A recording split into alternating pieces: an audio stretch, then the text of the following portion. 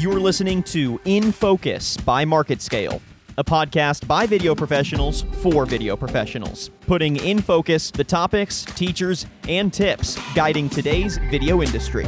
With your host, MarketScale's Senior Director of Video Production, Josh Brummett. Hello, everyone, and welcome to this episode of In Focus. Today, I have a very special guest with me, David Spector with David Spector Media. Hey, David, how are you doing today? I'm doing well, Josh. How are you? Doing good. David is an incredible photographer. He also is an awesome video shooter and editor as well. So David does it all. I try. David took. So David, tell me about your story. How did you get into photography? Well, it's kind of a weird story. So I grew up with my dad as an artist. He was a commercial artist, and he did a lot of photography for his work. So I remember being there when I was a kid, helping him with lights and, holding a light if needed, or, as we call it in the industry, a voice-activated light stand. But I never really got into it when I was a kid, but I was dragged around to every art gallery in the tri-state area, and I was kind of forced to do that, and I kind of always resisted. And then about 14 years ago, when I moved down here to North Carolina, one of my friends bought a camera, bought a DSLR, and I was like, I think I'd like to try that, because I'm a gear nut. Anything with tech in it, I want. So I went and I bought a used camera and took a couple of pictures, and I was immediately hooked and in love with photography. And from then on, I just started learning everything I could. Yeah, what I thought was really cool is that, you mentioned you used to do a lot of landscape photography, and you kind of moved into really focusing on people, which I think is really awesome. And I think there's a lot of things we can talk about here later on in the podcast about, what it takes to have people in your shots and kind of having that human element and whatnot. But going back to your story, what finally caused you to do the leap to do it full time? Well, I was shooting as a hobby for many, many years. And I was working in the tech industry, so I was doing desktop support for UNC hospitals here in North Carolina. And I had an unfortunate incident. My mom passed away unexpectedly. And after I came back from the funeral, and I was so miserable with my job, I said, it's time for me to do what I want to do for the rest of my life than having someone tell me what to do. So I came back from the funeral. I walked in my boss's office, gave my notice, and that was it. And you haven't looked back since, huh? Nope. Yeah, I will never do another IT job again. It's this is my passion. This is what I love to do, and that's what I'll continue doing. I used to do engineering classes in high school, and I was doing some pre-college classes for engineering. And my senior year in high school, I finally decided to do the switch where I wasn't going to be an engineer. I was going to do video production. And I'm so glad I did, because, man, if I was just sitting in a dark room doing engineering stuff, I just probably would go crazy. I need to do all kinds of different things, like shoot and edit and script write and all that stuff. So it makes it a lot more fun. Oh, definitely.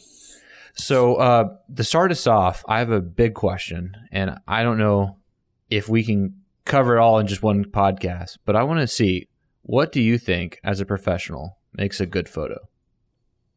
Well, that can be very subjective, because photography is such a subjective field. But a photo will tell a story. That's what I feel makes a good. And what tells that story is, leading lines and rule of thirds, and any photo that you look at, your eye is always going to be drawn to the brightest part of that scene and then wander around the rest of it.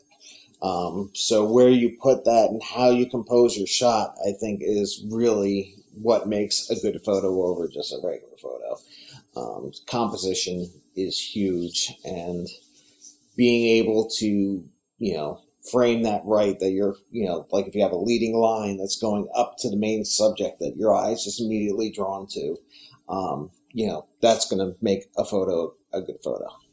So you mentioned the story aspect. How do people start pulling in that story into their photography? Sometimes, you see something, you take a picture of it, but capturing that story and capturing that, what makes it unique is sometimes a little bit difficult. Yeah, and it goes back to what I was just talking about before with composition. One of the things I love shooting besides people is I love shooting abandonment. I'm a big urban explorer, so I love anything abandoned. I love the texture, the decay. And for me, when I shoot, I want to try to tell that story of what once was. Why is that place abandoned? What did it used to be? Just trying to really, I want to bring out someone's emotions when they look at that picture. So I want to I've been lucky enough to have my artwork featured in some art galleries in the area, and when people come see it, it provokes an emotion. Whether it's an abandoned school where I have a shot of a library where all the books and the old encyclopedias are still there, and half of it's on the floor, and then there's a couch in the middle, and it just, that evokes emotions. They're like, oh, I remember when I was in school, elementary school, and we had the library. And, that's the kind of things that really helps tell a story, or people, you're looking into someone's eyes and, it speaks to you. Yeah. A few years ago, I actually got into abandonment photography, and there's a couple of places I went, and I found like a forum online that kind of talked about some spots around the DFW area. Sadly, a lot of them were kind of more illegal. Like you couldn't just pop into them. Tell me about how I've kind of find, that kind of photography really interesting, and it's kind of an art in itself, finding the spots, getting into the spots, and, having the time and the ability to get what you need, because you're often in these kind of strange scenarios. Tell me about kind of how you go about getting that type of photography. Well, a lot of it is me and my urban exploring buddy that I go shoot with most often. Is we will just meet early one Sunday morning, or on the weekend usually when we both have the time, and we'll just hop in the car and drive around. And we'll drive around all the back roads in the area and just look for stuff. And we could see an abandoned house, or sometimes we'll have a place that we know is like the first place we want to go, and then we'll drive around from there. I call it kind of a trespassing with friends. A lot of these places we don't have permission to go into, but I will never break into a place. So if there's an open door or an open window, yes, I will climb in and shoot. And I don't break anything. I'm there just to take pictures and leave only footprints. But a lot of times, I'll get permissions. I just got permissions to shoot in an abandoned school a couple of weeks ago, and that was a lot of fun. Yeah, that's awesome. There's this, I don't know, you may never ever be in the area, but there's this old abandoned orphanage in Sherman, Texas, about an hour north of Dallas. And I've always wanted to shoot in there. And I was able to get a contact with the owners of the building a while back ago, but I never was able to schedule out a time to go and do it. But it is a really cool place. It's like a 2 or 3 story orphanage that it's pretty crazy. It's a little bit creepy looking too. So if you're ever in the area, you might look into it. Yeah, I'll check it out. I took a whole vacation with me and a couple other friends. We went up to West Virginia to shoot the Trans-Allegheny Lunatic Asylum. Oh, wow. And it's open to the public, and the ghost hunters go there, but we had a private tour. We had the place to ourselves for a day and got to really spend like an hour and a half on each floor of the asylum. And then later in the afternoon, we had just free roam to go wherever we wanted. And that was just a lot of fun and really worth the trip, because I got a bunch of amazing images. They say the place is haunted. Yeah. I'm sure it was a little bit creepy, but it is. But I never feel scared. I'm very careful. That's why you always go with somebody when you do this, because you could fall through a floor, and you want to have somebody there with you. Especially some of the homes I've been in that are pretty half falling down. So yeah.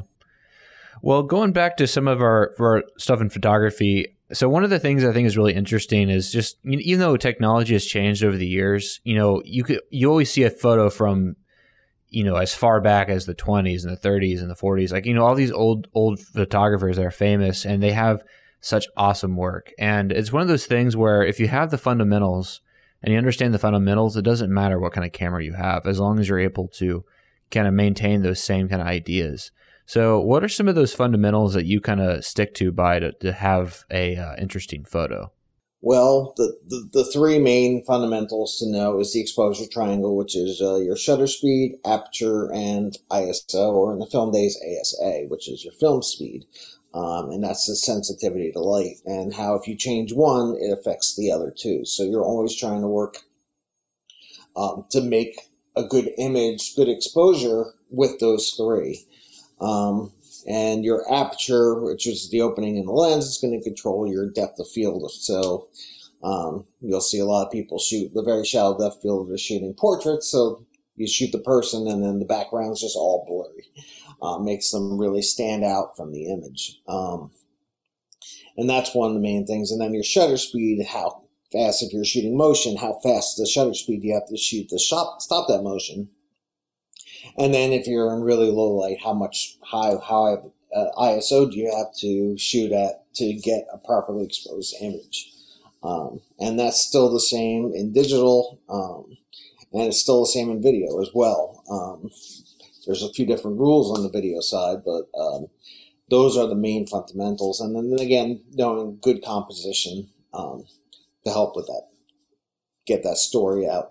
Awesome. And is there any kind of things that people can keep in mind when framing for composition or framing for, people or any kind of object and kind of focus in their shot? Yeah, if you're shooting people, you want to always make sure the eyes are in focus.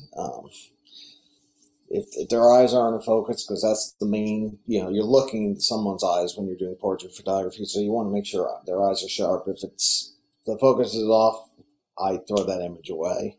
Also, never put somebody dead center. Sometimes you will, like if you're doing like headshots or something, yes, you'll put something that, but if you're trying to tell a story and do a more artistic shot, you always want to put them off to a side. That's the rule of thirds. So if you imagine your frame and there's two horizontal lines and two vertical lines going through, and you have those cross points, those are where you kind of want to put the main frame of your subject. So you put their eyes in the top left or top right, and if they're looking to the left, put them on the right-hand side of the image so it looks like they're looking off into something, and you wonder right there, okay, what are they looking at? So that's one of the things, I mainly tell people, if a photo's dead center in the middle, it could be very boring. It could be a very flat image. Right. And so one of the things, I'm traditionally from a video background, I professionally do video and whatnot, and photography to me is more of a hobby. And one of the things that when I'm doing photography that I struggle with the most is having people in my shots. I can do great landscape photography, things like that. But once I add a human into the shot, posing them, capturing, the right expression, it actually adds, it's kind of tough. From someone that doesn't do it every day, how do you what's the best way to add people to the mix? How do you capture that human expression? That was a hard point for me. That's why I started out just shooting landscape, because I didn't know how to pose people. And I felt nervous, telling somebody how to pose because I didn't know myself. And I just watched a lot of other portrait photographers, how they position people. I took a class on posing, so I can learn and feel a little bit more comfortable. And the first model I shot with, she was a professional, model that she travels all over the country to shoot. And first time I was shooting with her was part of a photography group. And I told her, I was like, look, you're my first model I've ever shot. I have no idea what I'm doing. She's like, don't worry, I'll just go through some of the basic poses, and if you get any idea, shout them out. So she made me feel very comfortable and at ease. And, after about 5 minutes of shooting with her, I was like, okay, let's do this.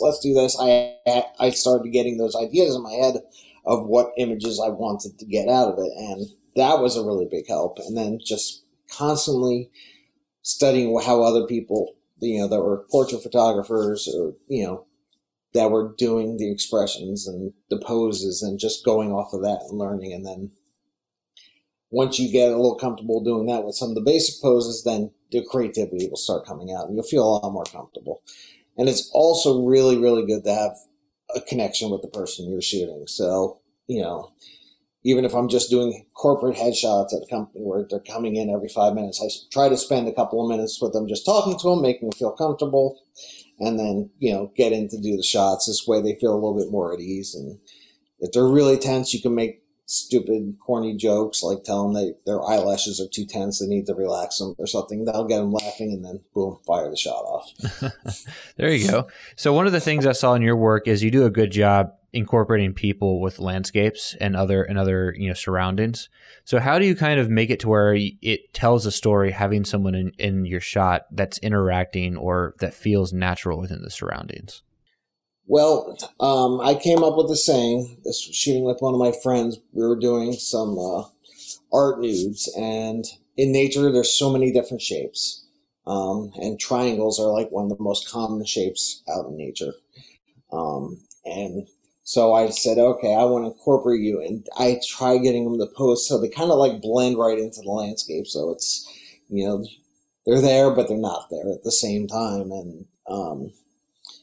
And I came up with a phrase, I don't know if I could swear on here, but saying called shapes and shit. I go, that's what we're making.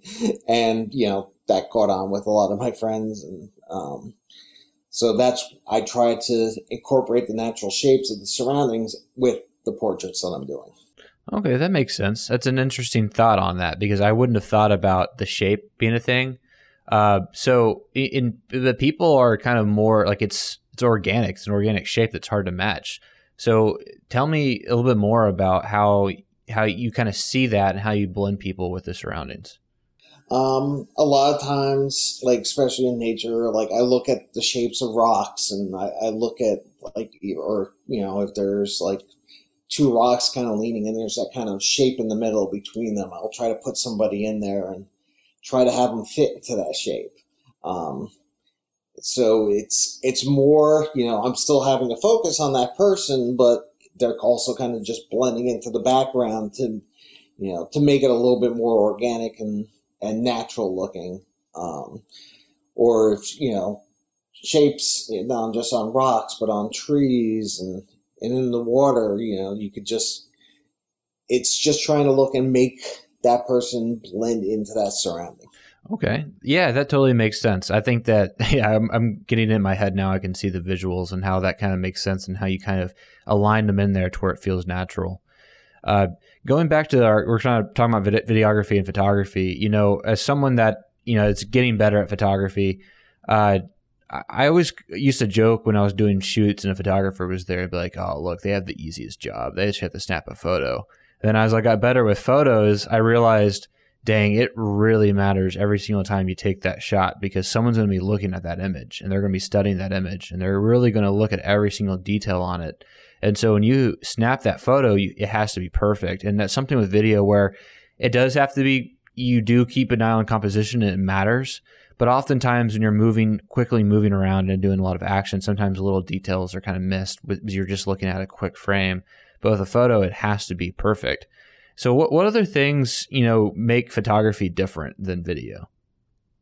Well, again, like I said, it's just one image, where video is multiple still images all put together at 24, 30, or 60 frames a second. Like you were just saying before, you look at that one image. So, when you're showing that to somebody, like especially if you're taking a portrait of somebody, you want that image to mean something to them. You want to see that you captured their essence of who that person is. So it's a lot more thought going behind my composition. And back in the days when you were shooting film, you had 24, 36 exposures to take, and you didn't get the ability to see it on the back of your camera like you do now with digital. So you didn't know for a week until you got it back from the lab. So with digital, it's a lot more easier that you can take a photo, look at the back of it, and it's like, all right, I want to change something, and then do that again. But it's a lot. You're looking at things in the background. Like if I'm shooting outside, I don't want to make sure a tree's not growing out of the back of their head, or how you position them. And it's a lot more, because you want to get that image right. And, you're going to shoot multiple images at one time, but you want to make sure that composition, everything is right for that one shot. And then you're going to spend who knows how long editing each picture that you take afterwards. Right. And So you've done both. What is kind of your take on the difference between, which one would you say is easier? Ooh. Is that a mean thing to ask? I mean, they're both hard. I think. Yeah. I mean, I'm a photographer first, but I love the whole filmmaking process, and right. So I think, it's. Let's not even go into it. You know what? It's not fair. It's not fair to say one's easier. I mean, no, they're both difficult. They're both different crafts that you have to learn and master.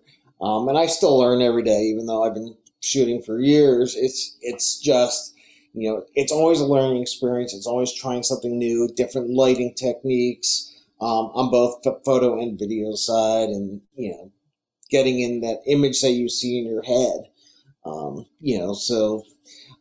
I think they're both pretty equal, but totally different. You're right. They got to be seen as totally different things. And I think that's where people kind of get their mistake is they go, oh, I'm a good shooter. I can automatically be a good photographer. But really how you think about the shot and how you want to convey the story is a whole lot different. And it does matter.